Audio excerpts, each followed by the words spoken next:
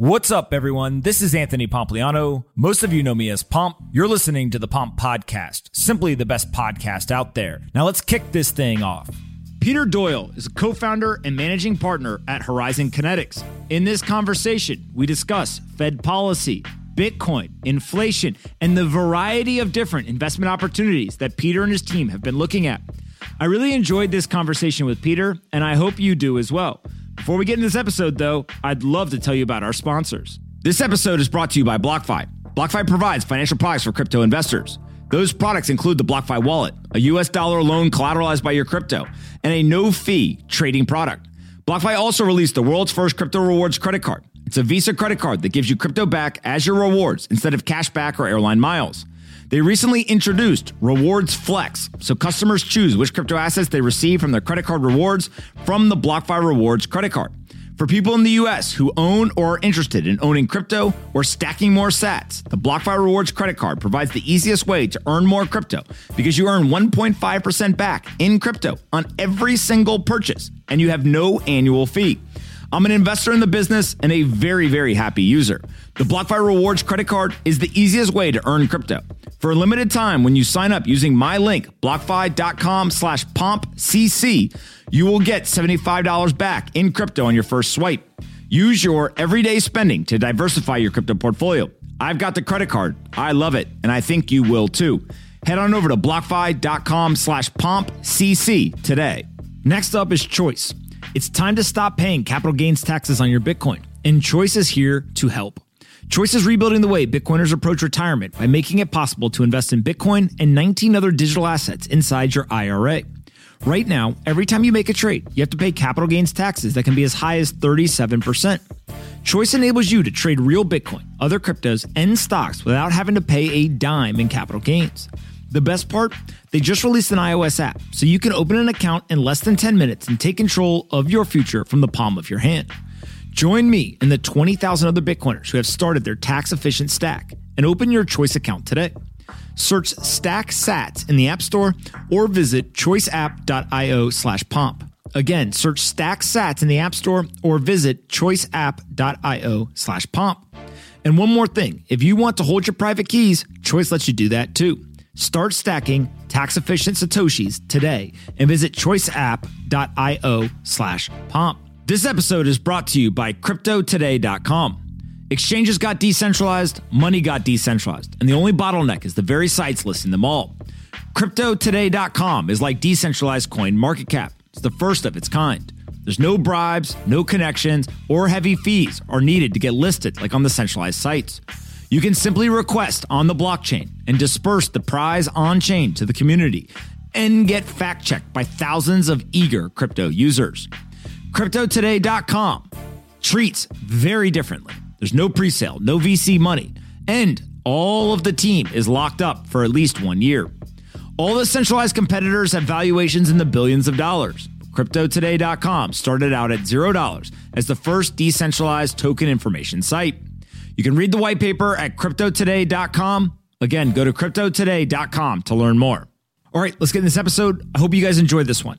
Anthony Pompliano runs Pomp Investments. All views of him and the guests on his podcast are solely their opinions and do not reflect the opinions of Pomp Investments. You should not treat any opinion expressed by Pomp or his guests as a specific inducement to make a particular investment or follow a particular strategy, but only as an expression of his personal opinion. This podcast is for informational purposes only. Peter, how are you? I'm well. How are you, Anthony? I'm doing fantastic. I've been looking forward to this conversation for like 2 weeks now.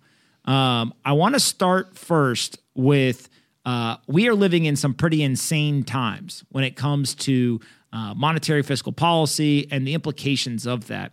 When you all think through your investment process or your research process, do you start with the kind of macro environment in the monetary and fiscal policy environment, or do you start at the actual assets themselves and then overlay that on later?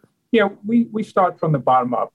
So we're contrarian investors, and we're looking for where the best opportunities are and what's cheap in the marketplace. And then we pay attention as we go up the ladder to the more broad things. But, you know, you're incredibly right. I would say that there's three things right now that concern us. There's a global debt crisis.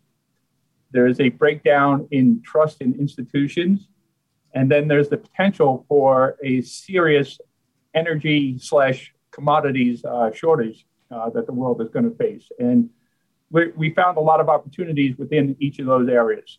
When we start to think, let's go to commodities first. It's very obvious that commodities are already kind of a little crazy because of the macro environment, but then we get the Russia-Ukraine conflict, and now everything just goes haywire. We've got nickel explodes upwards, then it draws back down. We've got oil and natural gas prices exploding. We've got wheat exploding. We've got concerns around fertilizer prices and potential leading to global famine. I mean, you can just go through the whole, kind of chain of events. How are you guys looking at the commodity market right now? Where do you see the opportunity? So I would say that there has been a tremendous divestiture by most institutions because of the ESG movement. So you're able to find oil and gas companies at very cheap prices. You're able to find royalty companies that are extraordinary opportunity. Your metal companies that are trading cheaply. We're primarily focused on finding plays that are going to benefit from inflation that really are capital light. So companies that don't have a lot of fixed equipment or plant and equipment on their balance sheets, but are going to benefit from the continued rise of commodity prices. And so when you guys start to look at this, do you break down a difference in the commodities when you look at U.S. markets versus various other markets around the world, or do you look at commodities just globally? We look at it globally. We're looking at what's the supply-demand situation. And really what's going on, in our opinion, is that there's a large portion of the world's population that wants to increase their standard of living, and they need and require a tremendous amount of energy. And the supply is not there. And in some cases, the supply has been deliberately destroyed, but the demand is going to continue to grow. So if you have growing demand and limited supply, you're going to see much higher prices. And that's what we're in the middle of, in our opinion. And when you start to think about some of these commodity prices that have just gone pretty crazy over the last 2 years or so, are you able to break down how much of that is due to undisciplined monetary fiscal policy, how much of it's due to supply chains, how much of it's due to the Russia-Ukraine conflict, or do you not worry so much about assigning maybe guilt or kind of causation to any one of those, and you're more so just looking at it as a holistic analysis of the actual prices of the assets and where it's going? Yeah, we're trying to understand the fundamentals, and the money printing and all of that, and the potential reserve currency of the U.S. dollar going away. That's just kind of potentially icing on the cake if you're long commodities, and you're hoping that they go up in price. That's not what we're hoping. If we're right about what we're thinking, it's not good for really anyone. But unfortunately, we're just looking at the facts, and it's making us somewhat concerned that you're destroying. The supply is not going to be there. In some cases, as I mentioned, you destroyed the supply and the demand is not going away. So they've been trying to get rid of coal for the last 50 years, and coal in the last year is up 250%. And we're using more coal today than we were 50 years ago.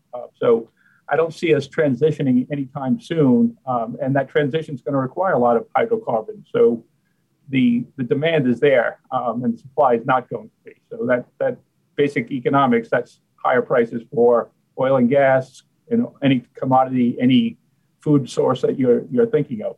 So this is a really interesting point if we talk about some of the things that folks are trying to get rid of, right? I'm going to label in an overgeneralized way the critics or the people who want this stuff to go away are environmentalists in some form or fashion. We'll use that as a label for kind of the folks who are saying, hey, we should get rid of coal. We should get rid of a lot of these things, usually from an environmental kind of perspective.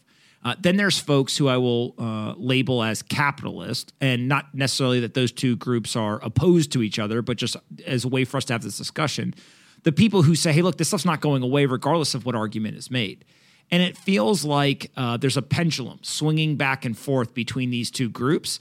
And over the last couple of years, the quote-unquote environmental group definitely kind of had momentum. And now it feels like with Russia-Ukraine, there's kind of a swing back towards the economic incentives, the capitalism, the understanding of energy independence as an important national strategic issue, et cetera.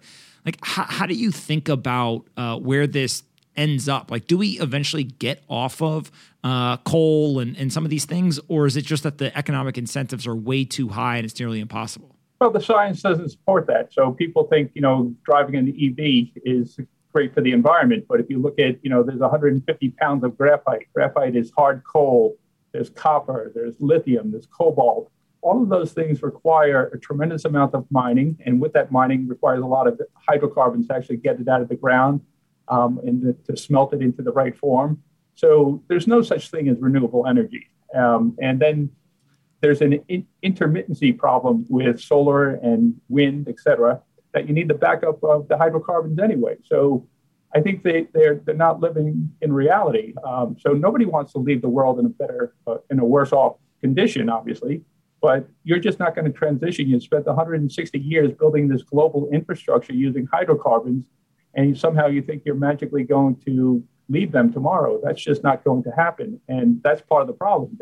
They destroyed a lot of the supply. If you looked at what happened in Germany this winter, the price of natural gas went up 1,200%. So, it's costing you 12 times more to heat your home this year than it did in the previous winter because they divested from nuclear, fossil fuels, coal plants, et cetera, and then they put themselves in the hands of Russia. So you see what can happen. And we've done that, not to the same degree here in the United States.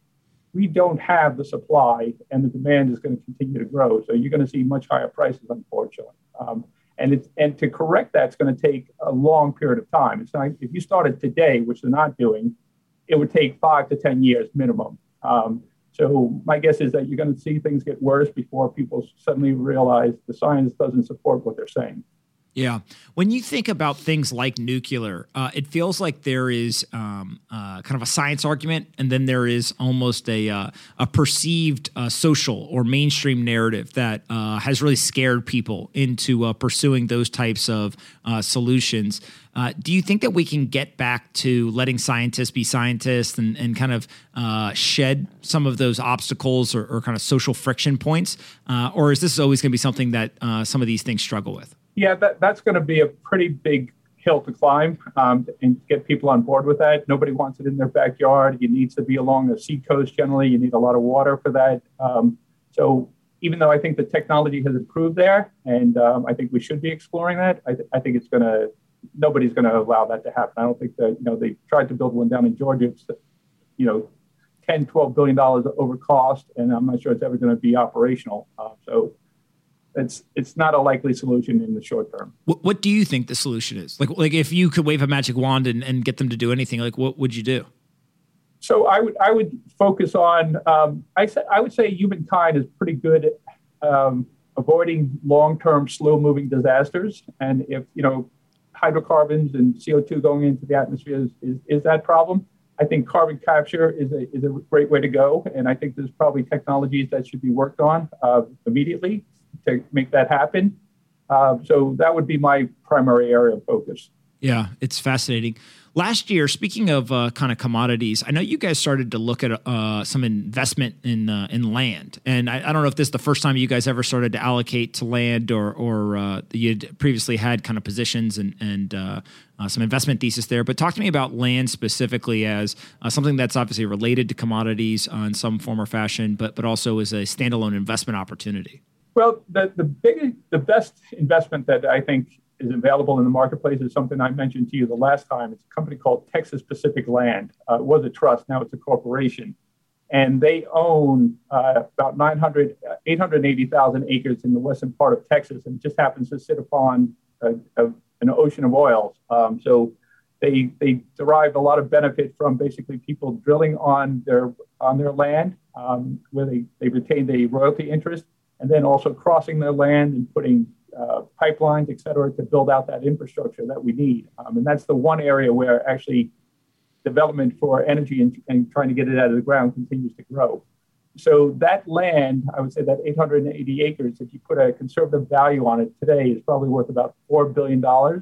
If you think we're going into an inflationary period of time and it can keep up with inflation, let's say it grows at 10% per annum, that's going to be worth a lot, plus the income that you get from the royalties from the natural gas and oil, et cetera. The company is still very undervalued, something that we've owned since the mid-1980s, actually. professionally. So I'm not a public market investor by any means, and I don't want to expose myself for you to blast my ignorance or naivety here. But when I Google Texas Pacific Land Corp, the market cap's about $10.8 billion, and the PE ratio is 40. When you start to think about these types of assets, is it something where when you say it's one of the best investment opportunities, you guys are looking at the short term, or given that you've owned it since the 80s, early 90s, it's more so over the next 20, 30 years, this is something that you think is just misunderstood by the market? I think it's completely misunderstood by the market. So it appears expensive on the surface, but if you do the underlying work to it, you realize actually it's fairly still very attractive. I would say that this year, given where prices are today, I think it probably could earn $70, $80 a share. So it's actually not trading at that high of a price. It's trading at 16 times. And if you look at basically the operating characteristics of Texas Pacific Land Trust, it rivals the best monopolies you would ever come across in the history of mankind. And if you looked at the performance from, let's say, 2010 through the end of 2020, it's annualized about 42% per annum versus the NASDAQ, I think, was up 21%. Maybe the S&P is up 17% per annum on that basis. And oil and gas companies were actually negative during that period of time. So it looks expensive, but it's truly not expensive. And it's something that I personally buy on a very regular basis. When I wake up in the morning, I say, I don't own enough exposure to things that are going to benefit from inflation. And that's, the best opportunity that I see in the marketplace, in my opinion. Yeah, 2010 it was trading between like $20 and $35. Now it's $1,400 a share, so up quite significantly in the last 10, 12 years. When you think about inflation, what else are you guys doing? Where else are you allocating capital to protect yourself or to benefit from higher levels of inflation? So inflation is really a tremendously big problem, and how you navigate this is incredibly tricky, because you can be right about being in, let's say, the right asset class, but let's say your ability to pass along price increases are not there. So even though you're able to increase prices for your goods, maybe the cost of your inputs are growing at a faster rate, and the employee costs are going up more. So you could be in the right asset class, let's say equities, but you could actually end up with a very poor result because you're not, in real terms, you're not keeping up with inflation. So we've looked at, and we started a fund. It's called the Inflation Beneficiaries Fund. The symbol is INFL. And if you look at that, you go down the list, you'll see companies like royalty companies, Texas Pacific Land, as I mentioned, Franco-Nevada. You'll see various exchanges. So financial exchanges, generally they're oligopolistic or monopolistic in character. They benefit from increased volatility, and they benefit from increased volume. And there's generally no associated cost with that additional volume, or very minimal new cost associated with increased volume. So generally, any increased volume falls right to the bottom line, and there's no real capital cost or people's cost as a result of plugging it into mainframe computer. Yeah. So we're trying to find capital light businesses that will benefit, and typically from either high trading or from commodity prices going higher, but they don't have the operational risk. Yeah, it's fascinating because the Texas Land Corporation only has estimated 92 employees, right? $10 billion company, 92 employees, not very capital intensive there, given what they're doing. So, and that's up from literally 8 employees for the bulk of its existence. It was actually, it's been around since 1880s.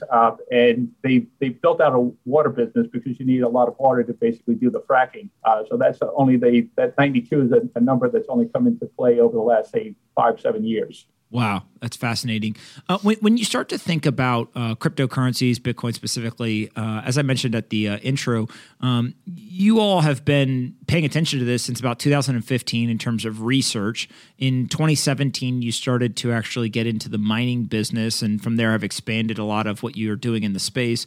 Maybe give us a quick overview. Like, what is the thesis? Why are you all, who, frankly, are just arbitraging? You have really long time horizons and tend to be very kind of research-driven investors. Why are you so interested in Bitcoin and cryptocurrencies? When I first heard the story, it immediately hit home with me based on supply and demand, basic economics, right? There's a limited supply, there's growing demand, correcting mechanism is the price. So I could see how you could make a lot of money of it. But the thing that I mentioned starting off, a crisis in confidence, there's a crisis in confidence in our financial leaders, our legal leaders, our medical leaders, et cetera. So Bitcoin takes away the ability to print money and to steal time from you, and it puts it into the hands of basically math or an algorithm, and that's a very powerful tool. And for the bulk of history, human history, most of the time, money has actually been in the hands, private hands, not in government's hands. And the governments around the world have used that power, and I think people are going to want to take that back. And I see Bitcoin potentially playing a massive role in that. So there's a possibility, I don't know how it's going to play out, that Bitcoin becomes a reserve currency status, and the world actually puts itself on that standard. And if that happens, everyone's going to want to own that. I think you're starting to see that play out, and it's almost impossible to keep up with the progress that's being made literally on a daily basis within the Bitcoin community and things that are going there. And you know that probably better than anyone. When you think about Bitcoin's future, I always say that it's pretty obvious. It's a great store of value over long periods of time, right? But one of the best performing, if not the best performing asset over the last decade, compounding at 150% annually during that time period. And still, relatively small percentage of the global population has any, right, on the grand scheme of things. And so fixed supply asset, if that demand continues to become pervasive, then obviously the price will go up. What do you think is kind of likely to occur? Do you think that Bitcoin could rise to be the global reserve currency? Do you think it becomes just another asset that central banks put into their reserves? What do you think is the likely outcome here? I think the established powers are going to fight it for time. I think it's inevitable, and I think they're going to get on board with that. So my own assessment is that most people are viewing Bitcoin as still a curiosity. I'm viewing it more as a necessity to fix a lot of the problems in the world. So my assessment is that a single Bitcoin is ultimately going to go into the many millions of dollars. How it gets from point A to point B, nobody knows. Really, every currency has collapsed relative to Bitcoin, as you pointed out. And I think that it's going to continue because I don't see how they get out of this debt burden without continuing to print and to inflate. And I think more and more people are going to recognize that as a store of value and potentially a reserve, the world's reserve currency. So I'm pretty optimistic about it. And again, you don't need a big amount of exposure to this. If in that success mode, you'll do incredibly well, and you'll be able to outrun the inflation that I think likely is going to occur. Yeah, I tend to be pretty bullish, and I know that you are too. We may have to compete on who's more bullish. When you think about Bitcoin, how is it structured in your portfolio? Is there a percentage that you try to keep and rebalance to? Did you just buy some early, and that's the position you're going to hold, or how do you think about it? Yeah, that's really what we immediately. I don't know why this seems to be a problem for a lot of professional managers, but if they can't make it up size, we said we don't need this to be a large size. Suddenly the lights went out. What we needed to do is basically put it in as a 1% position, half a percentage point position, and allow it to go and grow. And if we're right, that small amount is going to basically start dominating and have a very large impact on the portfolio. So we did that in 2015, early 2016, bought it in professionally, and we've left it alone. And my advice to anyone that's working within our organization is that it's a bigger position now, leave it alone. Accept the volatility. This story has not completed itself yet. And, really what you risk 1% of capital back in 2015, early 2016, and let this thing play out. Yeah, it's very fascinating to me, the whole idea of rebalancing. And I always tell people that, let's just use taxes as an example.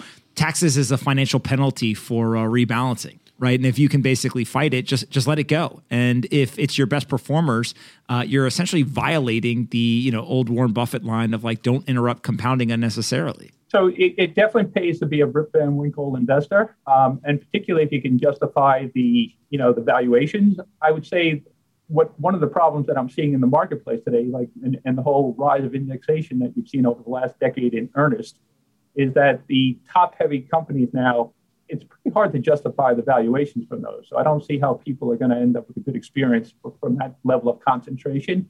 And I think a big chunk of their success has been that they've been able to pay employees with stock options. And if they ever had to pay them in cash compensation, you would see that the real profitability of those companies is a lot less. So they've actually been able to outsource or use the marketplace, i.e. the price appreciation of their stock, to actually compensate their employees. And I think that could run itself in reverse. And if that does, that's not a great area to be. High concentration in the, those tech names that we're all familiar with. So I could see yourself getting real hurt there. So I'm a big proponent of concentration within portfolios, as long as you can justify the valuation is there. And in the case of Texas Pacific Land Trust, in our portfolio, it's a very high concentration in a lot of them.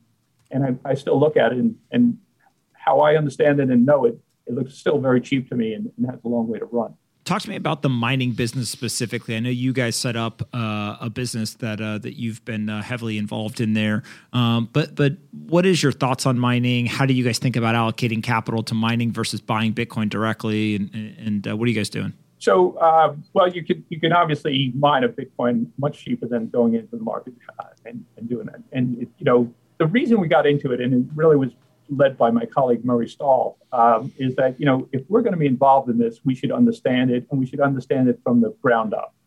So we started off very small, and let's buy a couple of machines, see how they do. Then we said, okay, let's buy some more machines. We'll outsource them. We'll put them down in a facility down in North Carolina. That facility got itself into trouble. There was nothing wrong with the business, but they over-leveraged, the volatility. They weren't paying attention to that. So we went in, helped them refinance. We took a controlling stake in that company. And then we started to build out more. And then we went into the marketplace and we raised money from investors, institutional investors in some cases. And we did a listing for a mining entity not in the not too distant past. And we think that the mining industry itself is going to be a very large industry. And we want to be a player in that. But we take our time. We pay attention to the prices of the machines. Cash does not burn a hole in our pockets. We want to make sure that we're going to get paid back on any machines that we buy and take into account the halving that's coming up in another 770 days. Make sure that we're going to get the delivery on time and we're paying the right price that we think we'll get our money out. So we sidestepped a lot of the landmines.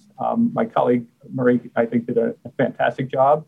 But we're in it. We hope to be in it for the next, 50, 100 years. Obviously I won't be around to see that, but we plan on being a part of our business for a very long period of time. And how do you think about allocating to your own mining business versus like buying publicly traded miners or any of the other ways you could get exposure to the mining business? Well, so professionally, we have a little bit of a conflict.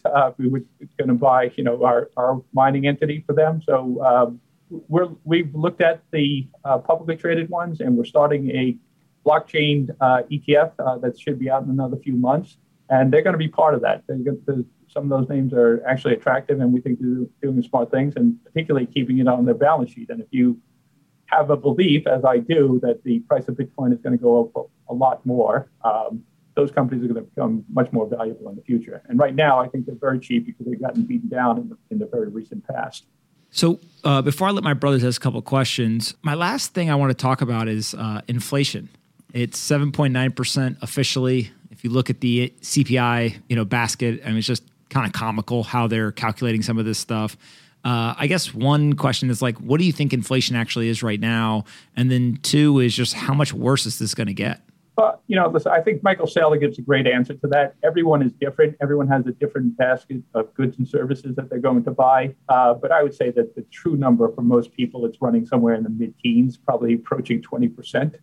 And I actually think it's going to be, we're going to see an inflation unlike the 1970s when we went into that inflationary period in a much better financial condition.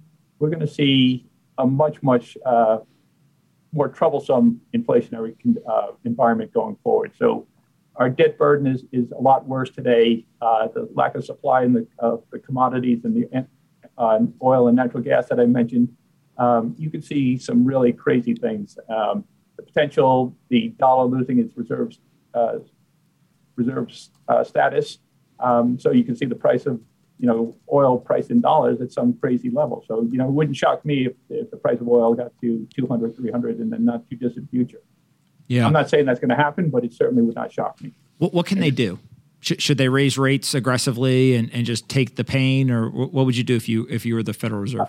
So I think they're doing what they know they need to do. They need to talk about raising rates aggressively. I think they're going to raise them a few more times. But if you did that, you would choke off the economy very quickly. The cost of funding be a real problem. So I think they're going to end up stopping. And I think they realize that they need to inflate their way out of this. But they want to do it in a way that most people aren't paying attention to it. So my guess is that, rates are not going to rise so dramatically in the future, although I see them. I don't see how they can not do something in the next, at least over the next several months. Yeah, it's fascinating to kind of think through this. Joe, John, what questions you guys got? Peter, thanks for joining us. My question would just be around how you value Bitcoin, right? So from my seat, you're someone who has looked at a bunch of different investment asset classes, and you obviously have kind of different models for each one of them, I'm sure. But Bitcoin is entirely different in my mind, right? How do you think about what's the fair value of Bitcoin is, or do you just think it's so important right now and is going to be so much bigger in the future that you don't necessarily worry about that? Yeah, so we do try to look at that. I look at, let's say, the domestic or the global debt market is something like probably easily over $100 trillion. That's probably even the United States debt market, where you're getting negative real returns. If you're looking at that, I know a lot of people can't move out because institutionally they have to buy the treasuries, et cetera. But if you're looking at that and you say, if I had to make a bet between that or owning a 10-year treasury, would I have my money in a 10-year treasury of Bitcoin? I think a lot of people are going to come to the conclusion I should have some exposure to Bitcoin. So they're going to steal from the fixed income market. They're going to steal from the real estate market. Not steal. The Bitcoin is going to basically take from a lot of different markets. And when you look at all of the money printing that has gone on, the money stock around the world, you're talking trillions upon trillions and trillions of dollars. So if you take that divided by 21 million coins, you can come up with an extraordinary number. So I don't know where it's going to stop. I think at some point it's going to stop, and then it's going to be a very stable asset, and it's going to go up relative to how much other currencies debase themselves on an annual basis. But that number is an extraordinarily high number. So again, I think my own assessment is that a single Bitcoin will ultimately go into the many, many millions of dollars. So I'm sticking around for it. John, what do you got? Peter, I'm curious about what conversations you've had with your guys' clients, you and your team, just regarding Bitcoin, and what are their thoughts about it that you guys are a value-based investment firm and you guys are going after Bitcoin? Yeah, so we don't want to be known as the Bitcoin firm. We don't want to be known as the inflation firm. We want to be known as people that do sensible things with your capital. And we're trying to increase your purchasing power with the passage of time through the investments that we make. So when we first made the investment back in 2015, people thought we were crazy. And we could, we had enough credibility where we say, listen, we're making it a 1% position, a half a percentage point position. So they gave us some slack. Then they saw it working. And should we take some off the table? And what I mentioned to Anthony earlier, leave it alone. Let the thing play out. This thing is still very early stages, and most people have no concept of what it really is and what it could represent for the world.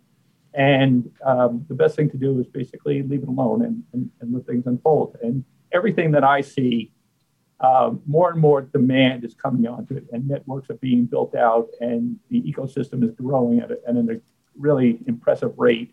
And really intelligent people are behind it, and I think ultimately they're going to win. I think that credibility crisis in the financial world, whether it's the Fed, the Treasury, the political world crisis, I think people are going to be looking for an alternative. And you're going to basically, instead of this globalization, you're going to have this kind of unbundling of that. And people are going to say, you know what, I'm not listening to the experts anymore because they aren't right. I have this better alternative over here. And one of those better alternatives is going to be Bitcoin. Peter, I've got one more question for you, which I think really just sums up Horizon Kinetics, your approach to investing and the great work that you guys have done over the last number of years. When people look at your investment philosophy, and this is your guys' words, not mine, you say that you're a fundamental value, contrarian-oriented, fact-based investment advisor. You're founded on the belief that a short-term investment approach widely adopted with the modernization of financial markets ultimately produces suboptimal returns, and that you believe investors are better served not by taking more risk, but by extending their investment time horizon, which affords far wider ranges of opportunity and valuation than are available to time-constrained investors. And so what you're essentially talking about here is this time arbitrage. And so if we say that most investors in the market today are short time horizon, viewpoints, what is your time horizon? Is it measured in 5 years, 10 years, 50 years? Like, how do you think about, okay, we're going to extend out that time frame. We're going to use that as an arbitrage opportunity to drive better returns. But how do you come up with what that time frame looks like? So the best holding period, if you find something great, is forever, right? So I mentioned that Texas Pacific Land Trust, we purchased it professionally in 1985, and we hold it today. And I'm still telling you that it's a tremendous opportunity. So obviously, we're talking decades, right? So really, we're trying to find things that have long-term product life cycles, things that have great degree of predictability. And as long as the valuations don't become too excessive, leave it alone and let the businesses compound for you. And what will happen is that your portfolio will naturally undiversify. Your best companies will move to the top. And as long as those companies still have the same, operating characteristics and aren't trading at crazy prices, best thing to leave it alone, and you'll capture those business returns. And if those business returns are much better than the S&P 500, with the passage of time, you'll end up with a much better return than the S&P 500. So it's really kind of Buffett-esque in its approach. Now, Warren Buffett and Charlie Munger don't like Bitcoin, and they've called it rat poison. I'm not sure they quite understand what this potentially means. And again, we're not so stuck on something that we can't say we can allocate a very small amount of our capital. And now this is going back when it was a much more white knuckle phase for Bitcoin. And let's see this unfold. And Bitcoin is not a cash producing asset. It's basically it's essentially like a currency potentially or gold.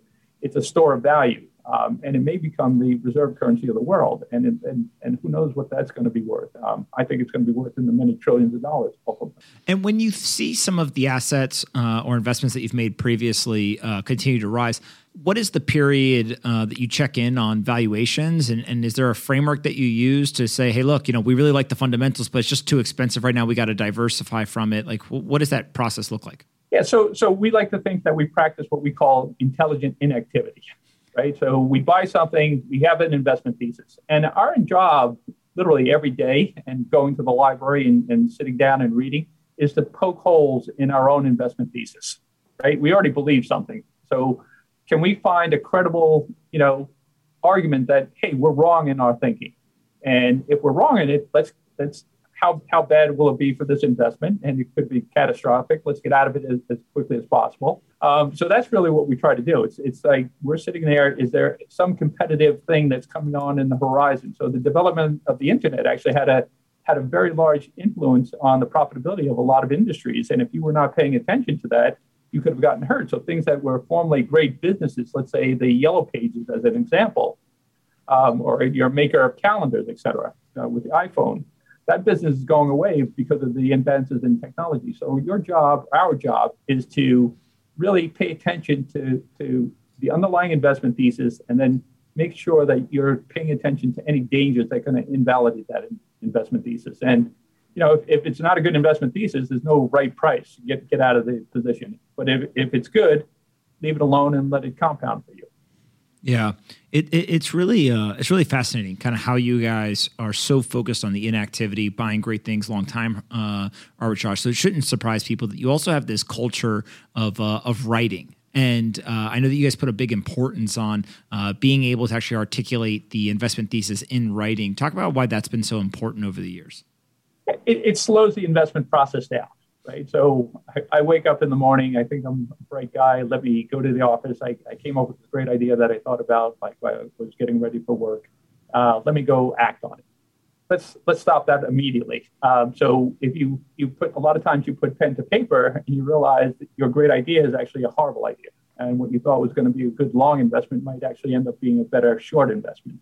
So when you start slowing the investment process down and you start working through the qualitative and quantitative aspects of any investment, it helps you think better. And I think you understand because you write a fair amount yourself. It basically clarifies your thoughts. It allows you to speak more intelligently on the topic, and it gives you a better insight as to what the investment is going to do in the future. I couldn't agree more. If you had one thing to leave everyone with, there's a lot of young folks that are watching this. Many of them would dream of kind of having the career that you've had and the success that you've had. What's the one thing that you wish you knew when you were first starting out that many of these young folks would benefit drastically as they go into investment careers? Yeah, so we don't have a perfect roadmap. I would say one of the best things to do is actually just start, right? So the way we started, we were value-oriented investors. We started the Internet Mutual Fund. The story behind that is actually an interesting story. We jumped in a car. We went down to Valley Forge, Pennsylvania. We met a guy who was running a mutual fund out of his living room. Every professional told us it was going to cost us a couple of $100,000 to start this fund. We didn't have a couple of $100,000 when we were starting it. And we said, this guy's doing it for virtually nothing. And he gave us an education. We paid him a couple $100 for the education. We came back and we said, okay, we can do this on our own. So it wasn't so much that we thought we had some great opportunity, but I would say that the fact that we studied the situation, we saw the opportunity, and we acted on it. So if you do that, don't hesitate, don't doubt yourself, act on it. And if you make a mistake, that's a learning experience that you'll gain from as well. So a lot of it is people paralyze themselves, and I think taking action is actually a great way to move ahead in life. Yeah, that's fantastic advice. Where can we find you on the internet or send people to find more about Horizon Kinetics? So me personally, I'm not too out there, but Horizon Kinetics, you can find us at horizonkinetics.com. We have a number of mutual funds. We have a new ETF that I mentioned that we launched a little over a year ago that's done incredibly well. I think it's great inflation hedge. My colleague James Davalos has done a fantastic job with that, runs that. Symbol on that is INFL. If you have an interest and you're concerned about inflation, that's certainly one area to be looking at. Go to our website, read our research. If you don't think the research is any good, it makes it easy to walk on by us. But I think most people that read the research say these people are thinking about things. I tend to think you're doing a great job. And my question about you on the internet was just the opportunity for you to tell everyone you're not on the internet, because I've had multiple people after the last time you were on the podcast. They were like, hey, where can I find what he's publishing? And I was like, you're going to have to go to the website. I don't think you're going to find him tweeting or providing any analysis on LinkedIn. So good luck. That's right. All right. Well, thank you so much for coming on. We appreciate it. I literally could talk to you for hours, and I just appreciate all the work you're doing. Anthony, thanks for having me. Guys, nice meeting you for the first time. Peter, nice to meet you. Thank you for coming on. All right. See you later, Peter. Bye-bye. Thanks so much for listening to today's episode. I really hope you guys enjoyed this one. Make sure you're subscribed on Apple, Spotify, or your favorite podcast player. And if you're looking to try to transition to get a new job in the Bitcoin or crypto industry, we've got you covered. Head over to pompscryptocourse.com. We've developed a curriculum with the top teams across the industry. It's a 3-week intensive training program with over 50 events packed into that 3-week time period. Go to pompscryptocourse.com to learn more, and I'll meet you guys for the next episode.